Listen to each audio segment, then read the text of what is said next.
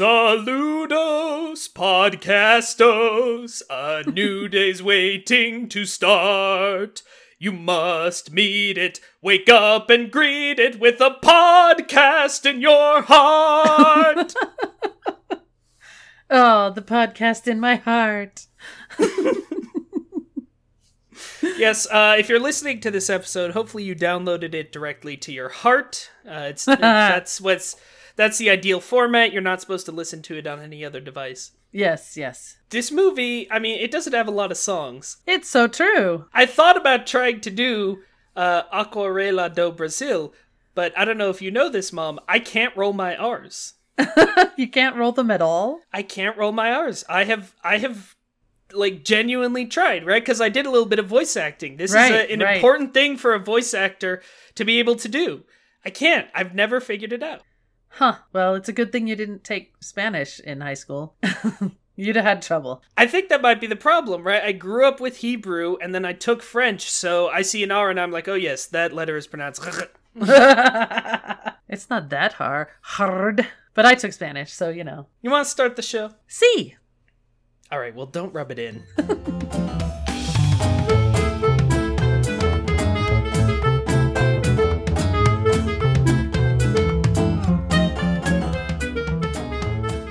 Hello, everybody, and welcome to Me, Mom, and the Mouse, a podcast about the joy of watching cartoons with your family.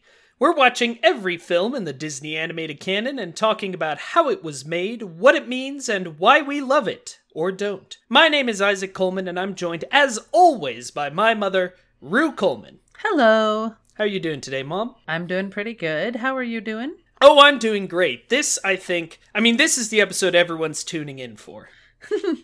This is the movie everyone wants to hear about. They're like, enough with Bambi and Snow White and the Seven Dwarfs. Nobody cares about these. You know what I'm here for?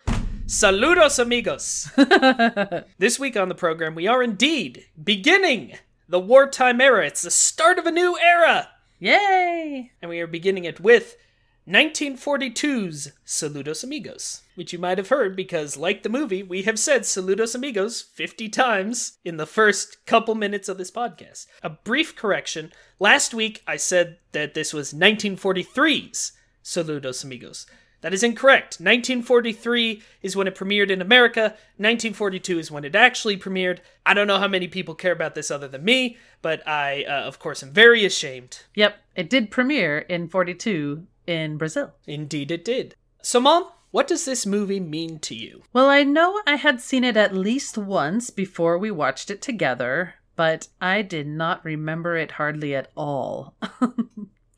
I feel like this one's a little hard to remember even when you have just watched it because there's no overarching plot. Most of the short segments don't have much plot. It's very much almost a introduction to South America in a way. But I really enjoyed watching it together, and I'm looking forward to talking about it. I learned a lot about it preparing for this podcast, so I have a higher appreciation for it now than I ever have. There you go. I definitely had never seen this before, or any of the shorts that comprise it. I got it confused with next week's movie, The Three Caballeros, which I have to say like that because I can't roll my R's. But yeah, I agree. I liked it. It's a nice little movie. It's the shortest film we'll be covering on this show at a trim 42 minutes. Yeah, it hardly seems like you can count it as a feature if it's not even an hour, but it does count. But we can, and we did, and get ready for a 2-hour episode about it. So let's talk a little bit about the context behind this movie. And let's also talk, again, we are starting the wartime era. And what differentiates the wartime era from the golden era is that these are all going to be collections of shorts. Yeah. We are entering shorts madness for the next 3 weeks.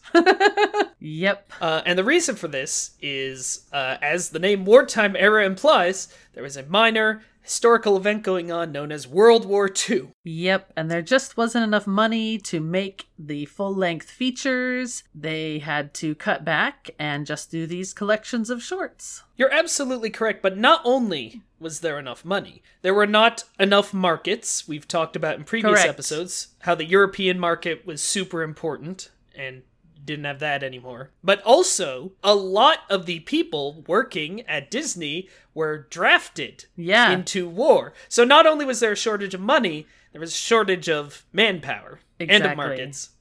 So, as you say, they go back to making shorts, and they release them in these package films. Yeah. But they are theatrically released films. They do meet our requirements. They are considered part of the Disney animated canon.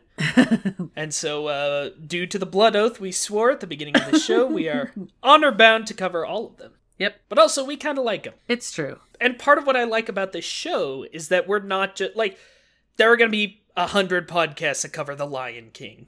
Right. There are going to be 100 podcasts that cover Snow White and the Seven Dwarfs. But not very many are going to go ahead and do Saludos Amigos and all the rest of these wartime era shorts collections. I'm trying to decide if I need to say it plural or not. Like, both plural. Well, I mean, you have one pair of shorts. Yes. I don't know what you call multiple pairs of shorts. I'm making a joke about pants. I know you are. Yes. You might not have noticed because Mom wasn't laughing. I assume we're having some kind of disconnect between us on the Discord call. Check 1, check 2. So the history of this movie begins with Franklin Delano Roosevelt. Yep. Who was a president of the United States for a bit. A long bit. Really, where it starts is a little before him, when the U.S. decided it was going to try its hand at some good old imperialism and colonialism and proving to the world that it was a major power. And it decided to do this in Latin America. And it did a whole lot of horrible stuff, especially under Theodore Roosevelt and Woodrow Wilson and some other bad people. You can look up the Spanish-American War. Yeah. It is a horrible, horrible thing that our country did. Franklin D. Roosevelt didn't want to keep doing that. Yay! He wanted to denounce past U.S. interventionism and make peace with Latin America, with our neighbors. Yeah. And appropriately enough, this foreign policy was known as the Good Neighbor Policy. He was a big fan of things with names like that. Like, he's always coming up with branded names for all of his policies and things. Absolutely. The New Deal, the Good Neighbor Policy, all good names for mostly good stuff. The Good Neighbor Policy terminated our occupation of Haiti. It led to us making a treaty with Cuba. It led to us paying Mexico for all of the oil we stole from them, or at least for some of the oil we stole from them. Well, at least it was a gesture. It also created the Office of the Coordinator of Inter-American Affairs, or OCIAA. This was an office that existed to redefine the way Americans perceived Latin Americans, while at the same time maintaining hemispheric unity. So it's supposed to make Americans like Latin Americans, and it's supposed to make Latin Americans like North Americans. Yep. It was essentially a propaganda department, headed by a guy named Nelson Rockefeller. But, you know, to a certain extent, you could argue it was good propaganda, because it's not war propaganda. Yeah. It's promoting friendship propaganda. And so, unsurprisingly, there was a motion picture division of the OCIAA, headed by a guy named John Hay Whitney, who was convinced of the power of film. He felt like this was, you know, he was kind of, you could say, an early believer in the idea of cinema as what Roger Ebert would later call the great empathy machine, right? That there's something about movies, seeing and hearing people that like makes you have extreme empathy for them in a way that other works of art can't quite replicate. So he figured movies were really important. Yeah. And that's when he reaches out to Walt Disney. And I'm going to turn it over to you, Mom, because you watched a film. I did. This. So there's a documentary on Disney Plus called Walt and El Grupo that is about Walt and the animators' trip to South America and why and when and all about how it took place. So in 1941, John Hay Whitney did approach Walt to go to South America on a goodwill tour, basically. Walt was not sure about it until they said, and we want you to make a film too. And he's like, oh, well, yeah, we can do that. He didn't really want to just go for no reason, like just go shake hands. That wasn't him. It came at a really opportune time because the strike was was going on in the animation with the animation studio, and this was a really painful event for Walt. So getting away and going to South America was actually a really good idea for him. If I may interject, we talked about the strike a little bit on the Dumbo episode. These were disgruntled Disney animators who, wanted good labor conditions, as well they should. Yep. It left the studio with only 694 employees, which is not a lot. The U.S. government promised to pay for the entire trip, plus they were going to back the whatever film they were going to make after it. So Saludos Amigos is actually backed by the U.S. government and not a bank. Right. That was a big part of the impetus for making this movie, right. Is that, as we've talked about, the studio was in bad... losing money. Yeah, losing money at a great rate. They didn't have enough money to make another full-length feature anyway, so because the government backed it, then they were able to do it. So in this, Walt and El Grupo, the group of animators, and they weren't just animators, it was a specially chosen group of 18 people who obviously could animate because they all could, but also, they all had specialties like music, producing. So they all had a different role. It was like a studio in miniature went with Walt on this trip. And they were called El Grupo because some of them were staying in a couple different hotels when they were first in Rio, and they would have to go wait in the lobby to get told where they were supposed to go for the day. So they would wait till the bellboys going around calling out, El Grupo Disney. And so the name just stuck for the entire trip. They called themselves El Grupo the whole time. Which I thought was a funny little tidbit. That's fun. I like that even in the 1940s, we're making road trip jokes. Exactly. They were. This is a very good companion to Saludos Amigos. I actually really recommend it. The way this documentary is, they talk to people in the countries that they were visiting. So either people who met them or people who are the children or whatever of the people that they met and worked with. I think there was only one of El Grupo left alive, but they talked to their friends and children, and they actually had their children, and even in one case grandchild, reading the letters they wrote while they were on the journey. So you get their own words, and they show, of course, they took tons of film while they were there. So they show some of the film, they show many of the pictures and the drawings, but they also superimpose those over how the locations look today. So that was really cool to see how the place looks now and how it looked then and what's changed and what hasn't. So they took they took a nearly 3-month trip. Walt took his wife with him, and they toured. They went to Brazil, they went to Rio de Janeiro first, and then they went to Argentina, and then they took a brief stop over in Montevideo, Uruguay, because they were actually having the premiere of Fantasia there. I mean, Fantasia, of course, had premiered other places first, but they went to the premiere of Fantasia in Uruguay because they were, nearby. And the entire city practically turned out for this. Everybody was super excited. It was kind of funny what a big deal it was. They went back to Argentina again for a little bit. Then they went on to Chile and Lake Titicaca, and they do, just as in Saludos Amigos, they show how the group splits. That is what really happened, where some of them went north and some of them just went west. And they didn't spend much time in Chile at all, only about 5 days, and then their trip was over, and it was about 3 months long, and they didn't get back till the end of October. But they were inspired by so many things there. The strike was resolved while they were gone on the trip, so when they got home from the trip, as you say, the animation studio had been cut down to a much smaller amount of people. But as you said, then the war, it was only just over a month later from when they got back from the trip that the Pearl Harbor attack happened. So then the United States was in the war, and there was no going back to the way things were for a long time. Right. So that documentary was produced by the Walt Disney family. It's definitely gonna have a bit of an agenda. I'm not saying any of the information presented in it isn't true, but it's gonna take a more hagiographic approach. They do at the end have an interesting segment where they talk to different people in these countries what is their reaction to Saludos Amigos and how do they feel about the segments that are supposed to represent their country. And the only ones who are really happy about their segment is Brazil, and that doesn't surprise me because they kind of have the best segment. That's the fourth one, right? That's Aquarela de Brasil. I always want to say de because I'm so used to Spanish. Aquarela do Brasil. I should have practiced saying that more times before the podcast. And I did practice it too.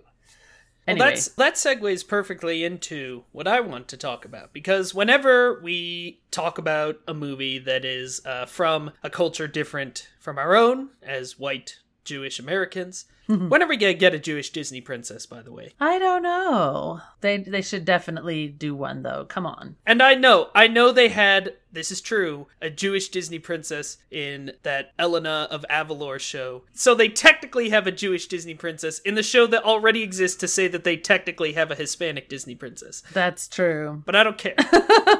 I want it to be in a feature film release, but that's neither here nor there. The point is, whenever we cover a movie from a culture that is not our own, we like to include in the description links to writings by the people who actually belong to that culture. Yeah. So I have 2 articles in the description of this episode this week that are from Latin American writers. The first one, Walt Disney's Latin American Tour by Marcela Croce, I think is how you say that. Remember, I don't know anything. I'm terrible at names. This is writing for Jacobin, the leftist magazine. She really dives into, in an article that was translated into English, almost every scene of the film and how certain scenes were playing into stereotypes.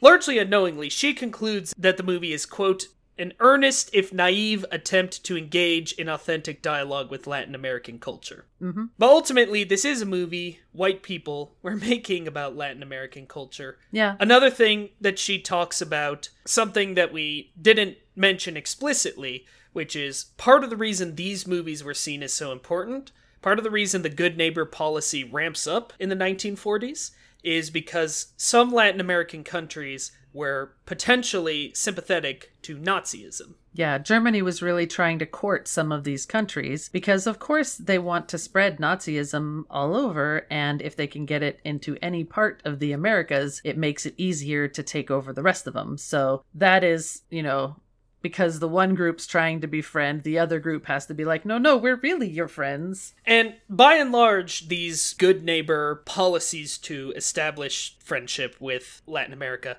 by and large worked. The Nazis weren't able to establish as much of a stronghold there. Historians kind of debate how important Disney's contribution was, but it was definitely part of it. Yeah. But so one of the things she talks about in this article is that the Spanish and Portuguese translations of a lot of the things in the movie, especially the songs, are a lot more overt. They actually talk about being good neighbors. They make more explicit references to joining the American war effort. These things are hidden from the English language release, which we, of course, both watched. Yeah. And so she talks about how, the portrayal of indigenous people in the first short might be seen as kind of problematic and different things like that. I highly recommend you read the article because it's very long, but it's very fascinating. Yeah. So, I can't necessarily summarize it here.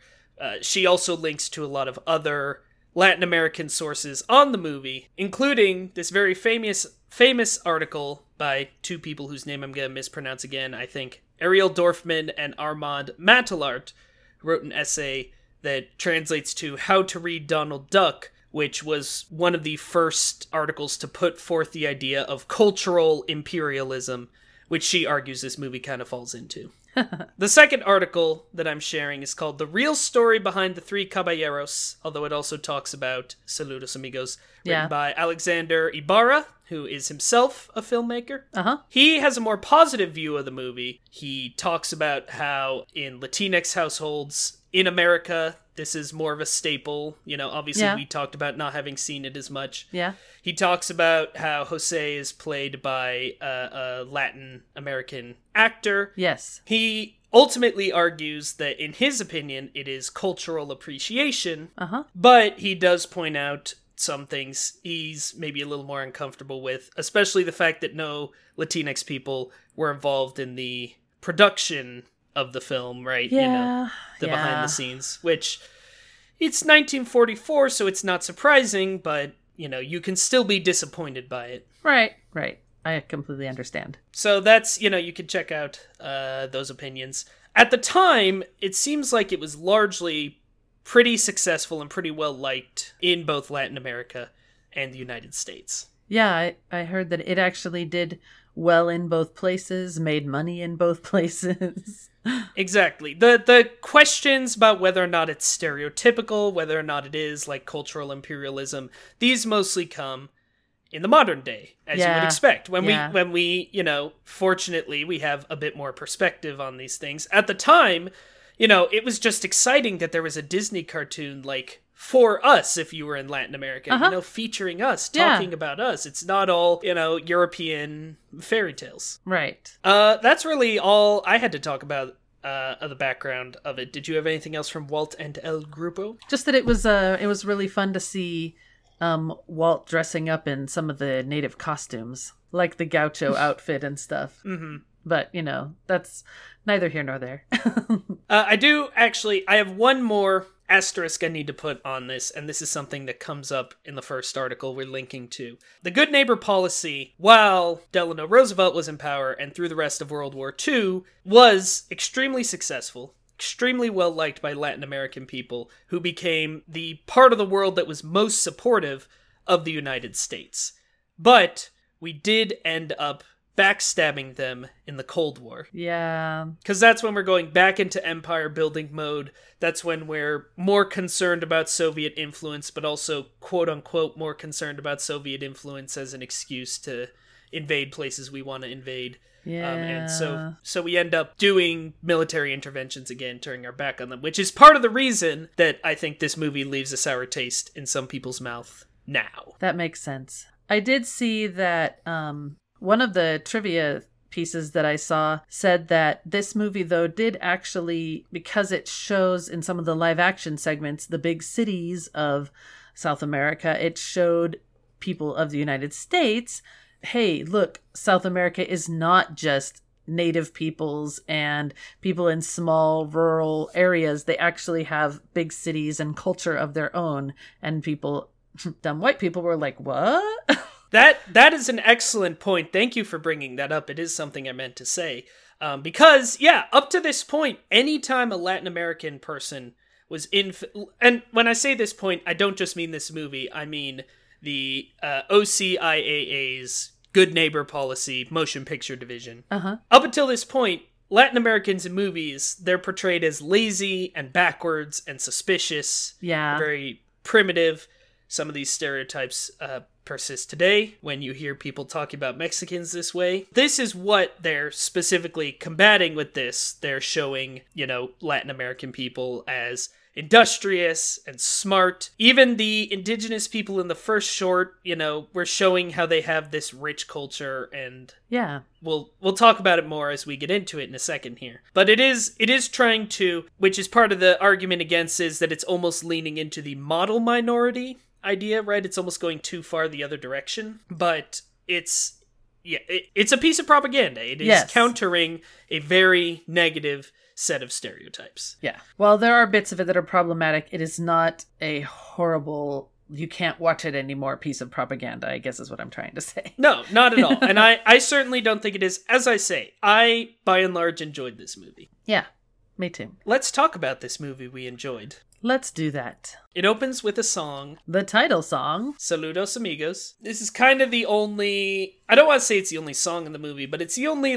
traditional Disney musical type song. Saludos Amigos is the only original song made for this movie. The rest of the music was more traditional music that had been written previously. It should be noted, this is the first Disney movie, I should say, that credits voice actors. It credits narrator Fred Shields here in the opening credits. Nice. And it credits the voice actor, let me look up his name. I have it. Jose Oliveira as Jose Carioca, the parrot in Aquarela do Brasil. Right, which gets its own credit segment. It does. Towards the end. So It's not here, but it's there. Yeah. Also in these credits, at the end of them, we get a dedication. With sincere appreciation for the courtesy and cooperation shown us by the artists, musicians, and our many friends in Latin America, signed Walt Disney. Yeah, I thought that was a very nice touch. I mean, Yeah. it's part of the goodwill, good neighbor thing, but it's still a very nice touch. There's live action. We're on a plane. Yep. It starts with a live action segment basically telling a very loose story of how they're going to South America to get inspiration. Mm-hmm. I like that when they cut outside of the plane, it's like animated, and it's over in animated Latin America. And of course, they split up and go to Lake Titicaca. I will say it's funny that the shorts actually kind of go in reverse order of their actual journey, but that's not anything you would know without having watched the other documentary. Well, it is the way that they show it in the short, though. They show them, like, one group went to Brazil, one group went to Argentina, one group went to Chile, and one group went to Lake Titicaca. And then they go in the reverse order of that. Except they mostly all went together. Oh, well. On the real journey, they all went together to Brazil, and then they all went together to Argentina, and then they kind of split up, and some of them went to Lake Titicaca, and some of them went to Chile. Well, there you go. I do like the cartoon map, though. Yes, the cartoon map is very good, and it's also, I'm sure, very helpful for people who aren't familiar with the geography of South America. Right. It makes me think of one of my favorite jokes, which is saying, "I'm so American, I can't find it on a map." Yeah. And then we have the live-action arrival in Lake Titicaca. It's market day. We're seeing the fashions. And all the things they're selling with the basket boats and the pottery and the clothing and the fabric. We see interspersed throughout this the artist drawing what we're seeing, which is one of my favorite touches in this movie. Yeah. I really like the live action segments. As someone who has not traveled much, who I have to say has never been to South America, it is cool for me to see these things. Yeah, and it's interesting to see the artist's interpretations. Yes, and I really love the artists drawing what we're seeing, because you can kind of see the Disneyfication of it in real time. Like, I really like here how we see real llamas, and then a couple of minutes later, once the short starts, we see a cartoon llama, and it's the juxtaposition of that I really enjoy, because it's like you can see how they approach adding character to an animal. Yeah. We also, in the live action section, are introduced to the music. We're told their melodies are strange and exotic, and then it's just a guy playing the flute, which I thought was like kind of funny, like, a flute! Strange and exotic! Kind of shows, some of the questionable language. The great joke, of course, here is when you see the walking haystacks. Yeah. And then they're burros carrying a bunch of hay and stuff, right? Right. You cut to the other side and you see that there are donkeys, but from behind it does look like it's just walking haystacks. Yeah. They talk about the llamas and how haughty they are, and they say, "Yes, a llama can make you feel awfully unimportant." I like how they're drawing the llamas with, like, stuck-up fancy glasses. Yes, Fred Shields here, by the way. I enjoy his narration. He's really the main character of the movie. I mean, he's talking through pretty much the whole thing. Yeah, he does a great job. We shift into animation, and we are told that we are going to see a travelogue through the eyes of a celebrated American tourist. And it's, of course, Donald Duck being a tourist at Lake Titicaca. Played by Clarence Nash, who we talked about last week, who also dubbed the Portuguese, Spanish, and Italian versions. Imagine doing the Donald Duck voice in Spanish. I can't even imagine, but I wish I could hear it. Actually, I wonder if you put it, like, you could have it maybe do different languages on Disney Plus. That would be cool. I didn't try it, though. I should say, the actors in this movie, because sometimes I like to spotlight the actors, the only actors are Pinto Colvig, who was the original voice of Goofy, who plays Goofy, Clarence Nash, the original voice of Donald Duck, playing Donald Duck, right? Jose Oliveira as Jose Carioca, obviously. Yep. Fred Shields is the narrator. Everybody else just as themselves. Because it's from the live action bits. Exactly. And then Stuart Buchanan, one of the people who worked at Disney, as a flight attendant because the stuff on a plane isn't real. They forgot to film that stuff, so they had to fake it. I think there's, are we filming on planes yet at this time? Well, I mean, people could. They could have. They had cameras. You don't actually... They're not forced to, like, keep their seat buckled the whole time on the plane. That's true. They didn't have as many safety regulations. They probably could smoke on those planes, too. Oh, 100% they could smoke on those planes. But I don't know how well you could sketch, kind of a bumpy ride. Maybe that's the idea. Yeah. I don't know. But the stuff, quote unquote, on a plane is on a set. The rest of it is real. I mean, they didn't build a fake Latin America. No, they just realized after they got back, hey, we should have included bits when we were on the plane, and we didn't. So they actually had everybody get dressed again in the clothes they wore on the plane so that they could film it. That's fun. Yeah, because they had taken photographs. So there was, photographic evidence of what people looked like. So they wanted to make sure that they looked the same. I love that they went to that level of detail when who would know? Who watching this movie in the 1940s is like, hey, he had a yellow shirt! This movie's garbage! Anyway, back to Donald Duck. Yes, so this is the first short, which is just called Lake Titicaca. It moves really fast. I mean, this whole movie moves really fast. It's true. It's very short. Yeah. And was made pretty cheaply. I feel like this is kind of a standard Donald Duck short, with him getting into trouble doing normal things, but just in a South American setting. So these would be normal touristy things, but of course Donald has to have adventures with them, and they're difficult for him. Yeah, I would basically agree. What I wrote down is that this short was a little too funny to be educational, and a little too educational to be really funny. Yeah. Like, it's not going toe-to-toe with the best Donald Duck cartoons, which are just like anarchy. Yeah. It had some funny stuff. The extremely wide rear end of the llama was highly amusing to me for some reason. Probably because I'm used to the skinny llama in Emperor's New Groove. Emperor's New Groove. We should talk about it Later. But one thing about this section, basically we go through everything we just went through in live action, but now animated and with Donald. And it's a lot sillier. Like, there is a llama who can be controlled with a flute, like a snake charmer. Yeah. And so there's all kinds of business with that, where Donald plays this crazy flute song and the llama has to do crazy movements to it. Or he plays it badly and the llama's like, no. We talked about, and again you should read about, how these portrayals of the local people here are slightly problematic, but it should be noted, I think, that the Latin American people in this short are portrayed as kind and good and smart. There's a little boy with the flute. The punchline is always Donald as the dumb American tourist. Exactly. As in all the best Donald Duck shorts, Donald is the punchline. He is. And so that's very good. None of the people are the punchline. It's just him having trouble. So that's good. Which again is how it, Mickey Mouse often finds himself in a troublesome situation. Donald almost always makes his own trouble by being a jerk. Frequently. What do you think of, the Donald Duck shorts in general? Because this movie gives us a chance to talk about the Donald Duck and Goofy shorts. I like them. I like them quite a bit. I especially like Donald versus Chip and Dale. Those ones are really funny. Chip and Dale usually win.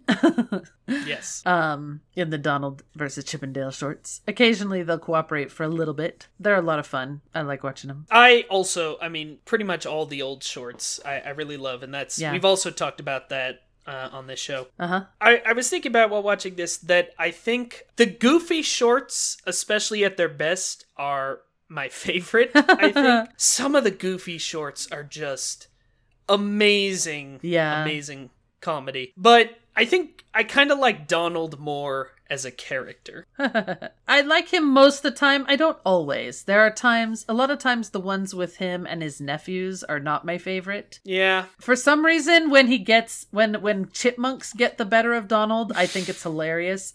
But when little kids get the better of Donald, I'm like, that's not right. Well, again, I'll tell you what I think the problem is, in most of the nephew shorts, especially the earlier ones, the nephews are the jerks. They are. And they are, like, mean to Donald. Yeah. Whereas in the Chipmunks, again, it's usually like Donald is doing something he shouldn't be, and the Chipmunks sit back in for him. Donald needs to be the villain. Not that he's, like, evil. Yeah. But he needs to be the one causing problems. Yeah. He's getting in trouble from his own problems or his own losing his temper as opposed to somebody else's doing badness at him. Exactly. I have to call out Modern Inventions from 1937, same year as Snow White, is a Donald Duck short that might be my favorite Disney short. You can look this up and find it. It is just so funny. He tours this museum of modern marvels with modern technology. And first of all, it's funny to see what, ultra modern technology is in 1937. Yeah. And again, all over the museum, like on every object, it says, don't touch, like, don't interact with, course. Just look at it. And of course, he messes with all of them and gets himself into horrible trouble. And there's a running gag with a robot that just destroys me every time. Yeah. So this is not quite as funny as that, but it is funny. I got a big laugh when Donald is on the llama on the suspension bridge and really all of the business that they have there. Yeah. But especially the first time Donald, like, the narrator says something about it being a suspension bridge, and Donald is like, "We're on suspension bridge," and then he looks down, and he just has this big, hilarious reaction to how far down the ground is. Yep. And then he knocks all of the wood out of the suspension bridge, and he himself has to be the plank. The whole business with the planks is quite funny. And it's the part of the short where it stops being educational at all, I would say, and it's just like, I don't know, here's Donald doing jokes on a bridge, and I'm like, thank you. Yeah. Do you have anything else to say about this short? Not really. I had the least comments on this one. So then, of course, another live action section. They talk about how there were no cameras allowed in Chile, so the animators have to work from memory and sketches, and they talk about how there's this Pedro character who they come up with, who they really like, and it shows the different iterations of the character and stuff. It's like we're seeing the behind the scenes of the short, and I don't know how much of this is like actual preliminary sketches, actual behind the scenes. I don't know. And how much of it is totally staged for the movie, but it's really fun to see nonetheless. Yeah, it's like having your behind the scenes in the middle of your movie. Right, which I wish they all did that. Well, it might not work for some of them. It might mess up the pacing. I wish that they put the 90-minute Director and the Jedi documentary into the 2.5-hour Last Jedi movie, just interspersed throughout.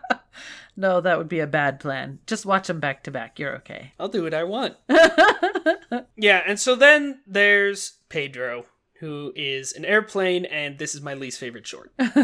Pedro, basically they were most inspired by their trip to Chile when they had to fly over the Andes Mountains, and that's what they decided to portray with this little short. The anthropomorphic airplane family is quite silly. Yep, there's Mama, Papa, and baby Pedro, and they're all airplanes. I like the fact that even though they say them as Mama and Papa, on their airplane hangars it actually says Papa and Mama with the accents on them. I thought it was weird that the narrator's like, Papa, a male plane, Mama, a female plane, and baby Pedro, who someday will grow up. And I'm like, how alive are these plays? Kids, those are the questions you can't ask when it comes to things like this. Just like when you're watching the Cars movies, which we will not be talking about because those are Pixar. I was going to say, I really did think about, I was making jokes about this being related to the Planes spin-offs, like Planes, Fire, and Rescue, which it does feel like. But yeah, that really made me think of the Cars movies. Here's the thing. I'm happy to just accept, like, anthropomorphic planes until you're saying it's a male plane. And then it's like, well, what does that mean, though? Just if you let just it say go. it's Just Papa, let it go. I know. They should. I won't let it go. They didn't need to go into those details, that's for sure. However, I did find it quite funny when he's at school and learning anatomy and they showed the bones of a plane, and the plane has a tailbone that looks like a person tailbone. Yes, that's literally the next thing I wrote down my notes was the plane skeleton. That was so weird. That's so funny. funny. That one was very funny. He has to go to plane school, and there's a plane skeleton. Yes. The plane school was funny too. And then, of course, Pedro must fly the mail over the Andes Mountains because his parents are sick. Papa's sick, and Mama has high oil pressure, so she can't go over the mountain because, it's 1942 and women are delicate and can't do anything. Just you wait till the war. Watch out. When they have to do all the things because the men are gone. Anyway, I did like how they show the path the planes actually had to fly to get over the mountains. Like the spiraling up and up and up and up and up to get through the one mountain pass. Because you can't really fly over the top of the mountains very easily because these mountains are very high and very treacherous. It's actually much safer, though way longer, to fly around. Right. They're flying from Mendoza to Santiago, which they say several times. He has Technically, a couple of I think he's going from Santiago to Mendoza and back. I think you're right, yeah. And he keeps encountering Aconcagua. Yeah, Aconcagua. The big bully mountain, which has an angry face. Yes. It's an actual mountain. It is one of the tallest mountains. I believe it is the tallest mountain in South America. It is an actually tall mountain. You cannot fly over because it is too tall. But he's warned about it because of the storms and dangerous winds near the mountain. He picks up the mail. He runs into a vulture, which makes the strangest sound I've ever heard in my life. It's true. It's like, what? It makes like a weird, like, hark, and you're like, what? What did that vulture just say? Excuse me? But the vulture's doing, like, insulting gestures at Pedro, so Pedro chases him. And he gets baited into the dangerous cross currents and sudden storms around Aconcagua. Oh no. He loses the mail in the storm, but he manages to pick it up, and he pulls up, and he gets out of the storm, but he runs out of gas. And the narrator keeps telling him to abandon the mail. Just go on, get yourself out of here. The narrator keeps talking to him in this one, and that one's kind of funny. It seems like Pedro might be dead. We see his parents, and we see air traffic control be like, "Yep, dead baby."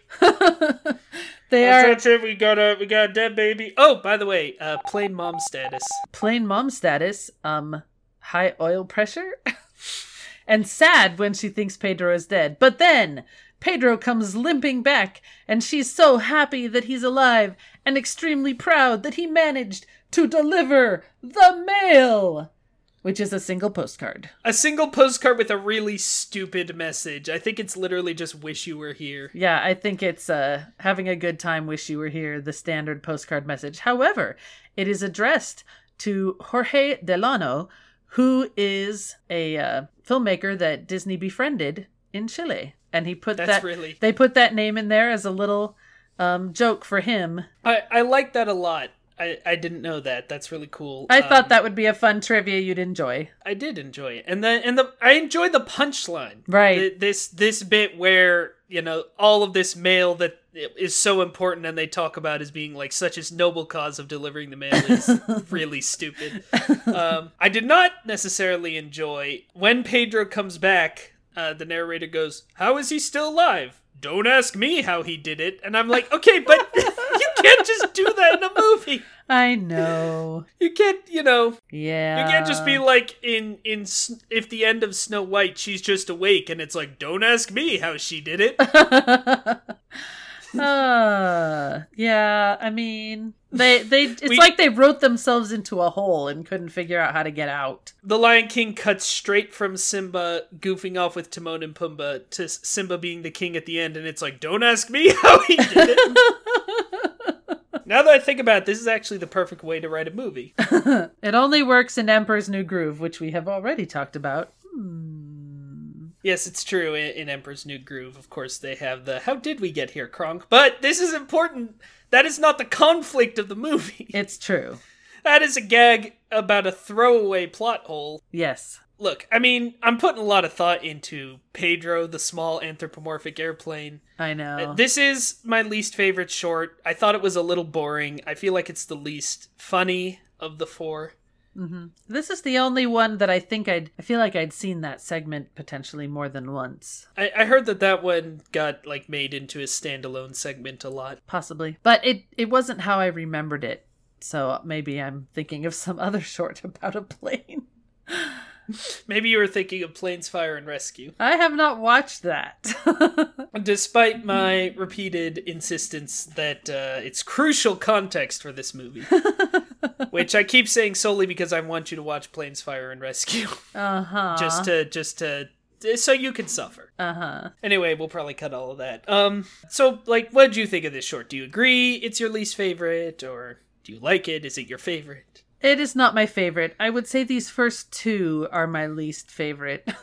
Yes, absolutely. I can't say that... I have to say that I didn't enjoy either of the first two shorts as much as I enjoyed the later ones. I mean, I didn't hate either of them, and I find it hard to pick between the two which I like the least. That's fair. So then, live action Buenos Aires. Yeah, you actually get to see Walt in the movie. Yes. Is this the only one in the Disney animated canon where you actually get to see Walt?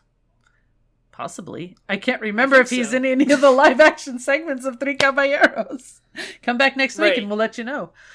Right. He might be in some of the other, or in one of the other wartime movies, but yeah, but it's true. You actually see Walt Disney here with his very trademark Walt Disney look. Yep. They meet an Argentinian artist who draws Gaucho. Yep, and is this where they... Pretty sure this is also the live action segment where they show them going to like a party on a ranch. Yes. Where they... Right. After they see the artist drawing Gaucho, yeah, as the movie tells it at least, they want to go see some in person, so they go to what's basically, it's not one-to-one, but basically a rodeo. Yeah. And like a big party with people dressed up as Gaucho. The Gaucho, for anyone who doesn't know. You can say Gauchos plural, too. You don't have to just say singular. I remember, I don't know anything. Yes. For anyone who doesn't know, the Gaucho are kind of like South American cowboys. They were these outlaws who were skilled horsemen, and, they're similar to the cowboy ideals. They're supposed to be brave and a little unruly, and they're these symbols of national pride in Argentina, and they're also important in Uruguay and Paraguay and southern Brazil and Chile. So they're a big deal. Yep. And yeah, we have all these live-action gauchos, and we are seeing their equipment and their food and their dances. Some of it is just Argentinian specific and some of it's Gaucho specific, but they basically are having, as you say, this big ol' party where they get to experience a whole bunch of things. The tune starts and there's this big build-up about, this reminded us of our own North American cowboy, this noble, wonderful figure, blah, blah, blah, blah, blah. We're zooming into a cartoon map of Texas. And I was like, are we actually going to have something about a North American cowboy in this? Nope, we are going to have Goofy in a short that is called El Gaucho Goofy. Yes. He gets picked up and transported to Argentina and turned into a gaucho. He's literally stripped by the narrator. He's put in gaucho clothes, which they show one at a time. And they tell you the names of them really fast, but I can't remember them all. At the end, they say, and then there's the poncho, which pretty much covers everything. And that cracked me up so bad. That cracked me up too. It got us. It's a stupid joke, but it was so good. Here's what I like about El Gaucho Goofy. This is like a Goofy how-to short, which are the best Goofy shorts ever. This is Goofy how to be a gaucho, and it's amazing. That's exactly what it is. For anyone who, sadly doesn't know their Disney history, there were several different styles of Goofy cartoons, but definitely the best one were how to whatever with Goofy. How do you describe it? It's Goofy trying to complete usually a pretty mundane task. Well, it might be like Goofy learning how to ski. How to ski. Yes. And the narrator will explain how to do the things, and Goofy will maybe start off doing them correctly, but they always go completely wrong, but usually the narrator just keeps going on like he's getting it right. Occasionally, the narrator will make a comment about his, difficulties, but usually the narrator's just going on as if it was any normal how-to kind of short, and everything's going correctly, but Goofy in the background, in the actual what you're watching is go nuts, or whatever's going wrong, Right. They're often predicated on this irony, right, where the narrator will say, this thing happens, and Goofy is maybe doing a very literal interpretation of that is very, very sometimes, wrong. yeah. Sometimes the narrator is almost hostile, as here where he talks about, like, we wondered what would happen if we whisked this American cowboy away, and then, Goofy is pulled by the unseen hand of God. Yeah. Stuff like that. And this, I agree. This is my favorite segment of this movie, and the reason it's my favorite segment is because it is just a how-to Gaucho cartoon. It is just a how-to Goofy cartoon. Yeah. It's really silly. The animation is incredibly fluid. Yep. They're having a blast, like on all the Goofy shorts, and Yep. it made me laugh a lot. I wrote down in my notes, his horse is the worst. Yes.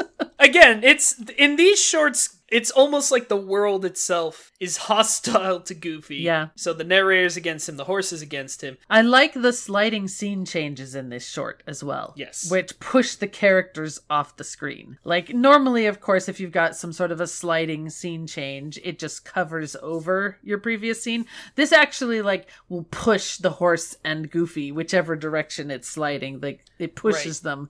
It's quite funny. One of my favorite moments is when they're chasing an avestruz or ostrich. The first time they do it, it's pretty normal, and I was like, I'm surprised how jokeless it is. And then, of course, they have to do the slow motion capture. Oh my gosh, I love this. Whenever they do the slow motion version in a Goofy how-to, that's the best. Because it's never what they did the first time. Correct. Because he's using the bolas to try to catch the ostrich. And so the first time, of course, it works. And then the slow motion version, he catches them all. Yeah, it becomes chaos, and it speeds up to the point that the narrator begins talking in a super high-pitched, sped-up voice. It's so funny because it's like they change the speed of the narrator's voice, but it's really him just talking differently. It's total chaos. It's lovely. This also has a joke that is in multiple movies. Every time it's in a movie, I laugh at it. This is just one of my favorite jokes, which is night falls. Literally night falls. Yes. Why is that always a funny joke? It's always a funny joke. It's like it comes down like a curtain or, like a pile of rocks. I don't know. It's just... It is. It's just funny. He's dancing with the horse. The horse is wearing a dress. Yep. We show all kinds of fun dances. Again, these are very well animated. Yeah. They are trying to get it right. They are trying to replicate what they saw. Yeah, because they did get to see a bunch of their Argentinian native dances. That's one of the things they specifically saw while they were there. So they're trying to animate them and represent them. And that's basically the end. Then he gets whisked back to Texas. Yep. Hope you had fun. It should be noted, perhaps, a controversial scene from this short was removed on the VHS and DVD release, and also on the Disney Plus version that we watched. Do you know what controversial scene was removed? Yeah, I did read about this. Goofy lights up a cigarette just before he's whisked away from Texas, right? Yes. Oh, the horror. Yeah. Which, come on. I mean, listen, smoking is bad. This isn't a pro-smoking podcast, but... Right. Come on. Come on, though. Yeah, I don't know. Whatever. Because they didn't cut out all smoking from this. No. It's just this one scene. They can't have Goofy, who's like a flagship character. They don't want him to be smoking. That's the difference. Yeah. Which is dumb. I was wondering if the reason why Donald and Goofy are the ones who are featured in this one is because Mickey got featured in Fantasia. I was thinking about that. I don't know that that's the reason. I don't know. I don't know either. I don't know why those two were picked. I'll tell you, if I had to guess, and this is pure speculation, I feel like it's because Donald and Goofy are kind of the more innately funny characters. Mickey has funny shorts, but he himself is kind of a slightly spacey, maybe, but well-meaning guy. Yeah. Whereas, Donald plus a place is an entire concept for a short, right? Right. Goofy plus Gaucho. Great, we have a whole short right there. It's just going to be chaos. Yeah, they had done the first how-to Goofy short before this, so they had already started that series. I thought they had. Yeah. And then we have live action footage in Rio de Janeiro, and we're basically at the end of the movie. Yep, getting there. Back to Brazil. It's incredibly pretty footage, and we see incredibly pretty art. I love how I have also not traveled to South America at all. And I did not remember having seen that in Rio they've got the mosaic sidewalks. Yes. So beautiful. They also have the very famous Jesus statue. Yep. Cristo Redentor. Again, I know. Christ the Redeemer, which really stood out to me because in the video game Civilization 6, you can build it as a wonder, and it gives you extra faith and religious tourism. That's funny. But, I mean, it's a cool statue. You know, Rio de Janeiro, who knew? One of the most famously beautiful cities is pretty nice in a movie. Yeah, it's amazingly beautiful. They talk a little bit about old Papagayo, who is a parrot who appears in a lot of folk stories. In this, they give him a wardrobe, and he gets like a little suit and a silly hat and a cigar. And an umbrella. And now he's Jose Carioca. Yes. They also show the samba dance and the carnival in Rio. Yep. And they talk about how different songs are written for the carnival, and they say that they picked one, Aquarela do Brasil, which we mentioned, Watercolor of Brazil. Uh-huh. This is where we get the second credit sequence specifically for this short that credits the voice of Jose. And it's funny, I don't know if you had seen this, the singer, Jose Oliveira, he was also sometimes called Zé Carioca as his nickname. I might have known that, but... So they took his first name and his nickname to make the name of the parrot. He worked a lot with Carmen Miranda. Yeah. Whose successful movies at 20th Century Fox were also part of the same Good Neighbor film program. Yeah, I'm pretty sure he was working at this one casino that they went to that had this, they put on this huge production when Disney and El Grupo came to visit. They had Fantasia themed decorations in the place, and apparently a lot of the parties would just go all night long. I mean, I'm glad they had fun. They did. Now, I will say, I think this Aquarela do Brasil short is my favorite. It's so beautiful. That doesn't surprise me that it's your favorite. That is your favorite. I mean, El first Gaucho of all, it's Goofy great. made me laugh more. I will say that one's funnier. But this one, this is the one where the animation gets to shine. Absolutely. I mean, this one is great. I agree with you that the first two are the weakest and the second two are the best. For me, it goes Goofy, Aquarela, Lake Titicaca, Pedro. Uh-huh. Sorry, every live action segment, then Pedro. The opening credits. Yeah. But I'm not surprised this is your favorite because it's the most Fantasia-like, for sure. Yeah, kind of. I didn't think about it like that, but it is. It's based around a couple signature songs. It starts out with these paintbrushes literally making a watercolor of Brazil. Yeah, I love it. Which looks amazing. And they do stuff like the paintbrush draws a bunch of bananas, and then it puts a big splash of black ink on it, and the bananas turn into toucans. Yeah, the things turning into other things was cracking me up too. The tree that turns into a bird's tail, and yes, I like how the paintbrush is frequently moving in time with the music. And then guess who's back? Guess who gets drawn back into the image? Donald, and then Jose. Yep, and Donald also. It's fun because he takes some of the ink and he draws a nasty little stick figure. Yeah, he's like, I can do that. That looks like fun. Do it in the voice. No, I can't do a Donald voice. We were trying to do a Donald voice and it just doesn't work. You were saying though. I'm glad that Donald's little drawing doesn't come to life. No, we don't need to be doing, Duck Amuck. Yeah. Which is a great short, but also is something else. Yeah. When Jose is completely drawn and then they meet, Jose imitating Donald is hilarious. And he only speaks Portuguese at first, yes. And they don't translate any of it, nope. Which is also good. And they do have a funny joke where Donald is trying to figure out what he's saying by opening up a billion books right before he starts speaking English. I do like that Jose is a big fan of Donald. It's just like a fun touch that he's like, oh, you're Donald. And that's when he's imitating him. Yep, doing the... I like stuff like that. I like it in the Muppets too, where it's like these characters are the actors playing their characters. Yeah. He gives this huge monologue that's basically like all the different things you can do in Rio de Janeiro. And in Portuguese, he's like, we can look at this and this and this and this and this and this and this.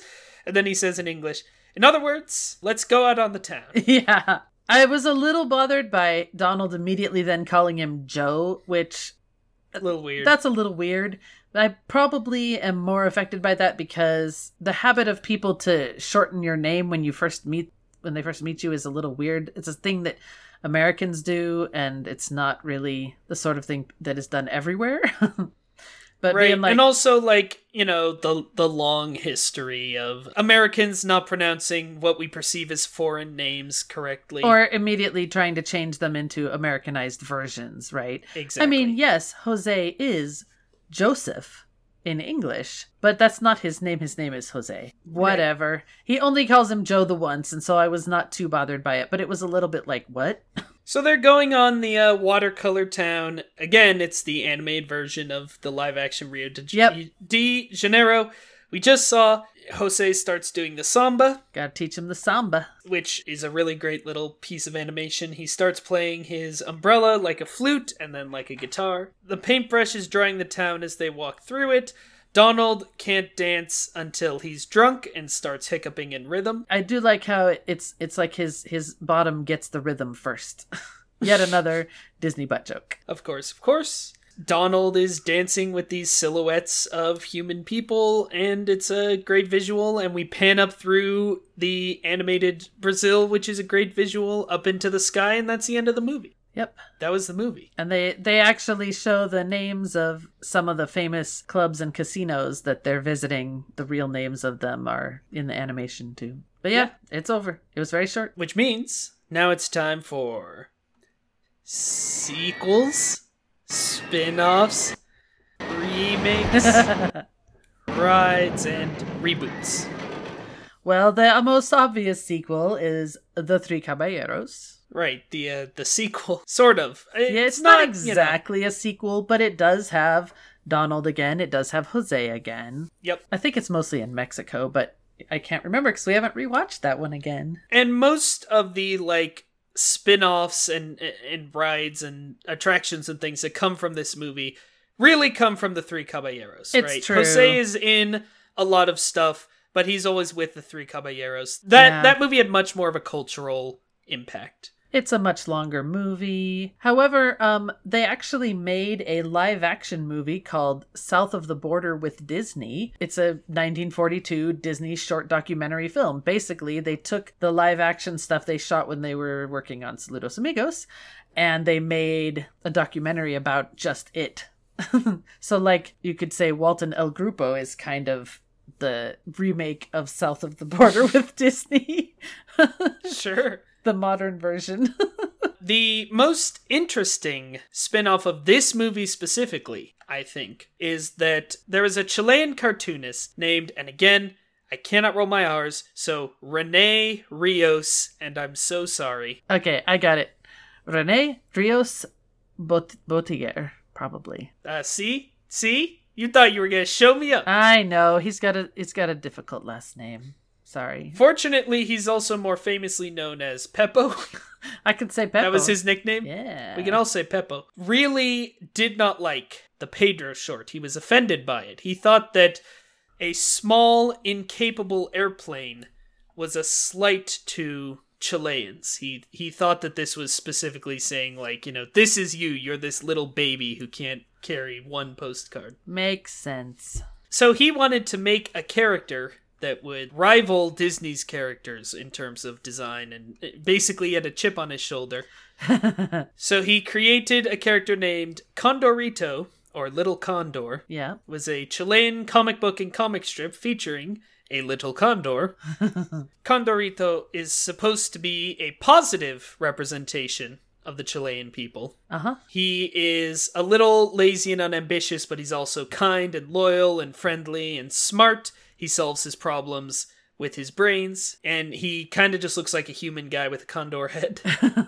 This character was a huge hit, and he did, you could argue he sort of became the Chilean Mickey Mouse. So inspired by, and it's good, good thing to happen. Yes, good job, Peppo. You definitely succeeded at what you wanted to do. So yeah, that's really it. Again, This movie has not left a big footprint, which makes sense because it's a short movie.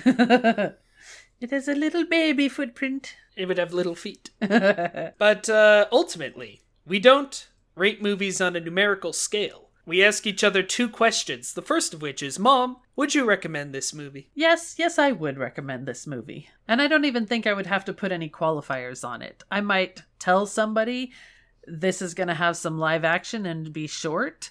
But I would say, yeah, it's worth watching. It's worth watching at least once. Yeah, I'd totally agree. I mean, it's a weird little curiosity, but it's a fun collection of shorts with some nice live action footage. Yeah. I don't think it's super successful as like an educational film. No. You know, I don't feel like I know anything more really about Latin America other than like llamas exist. Well, hopefully you knew that before.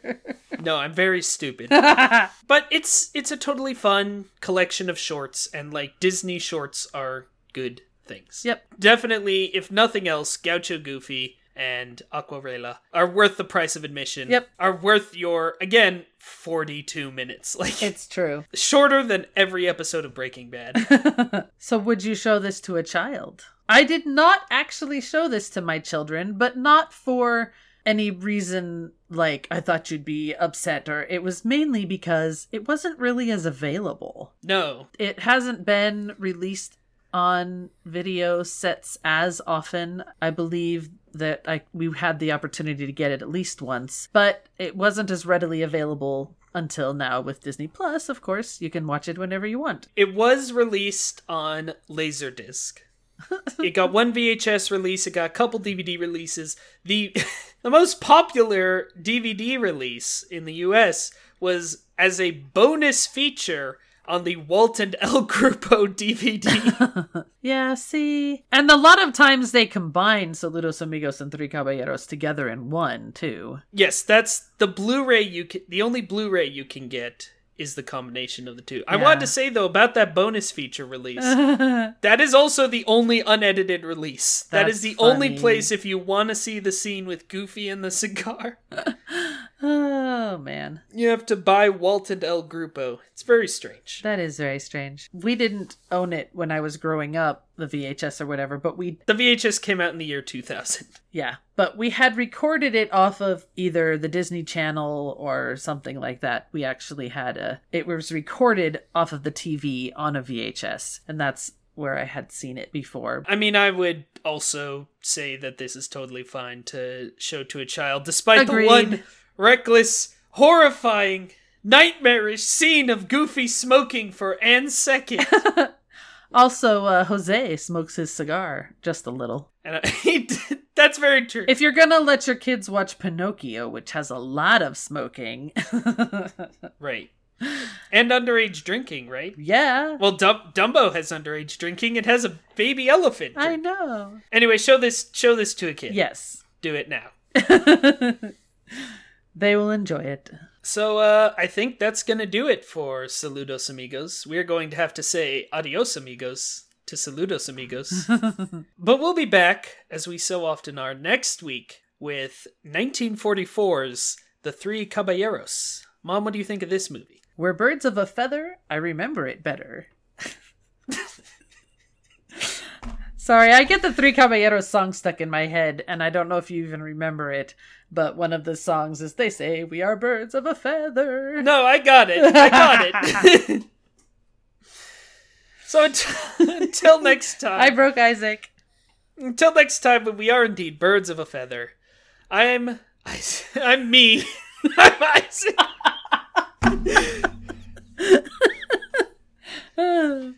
Do we need I am me. Do we need a moment for you to calm down? I'm me. I'm Mom. And it all started with a mouse.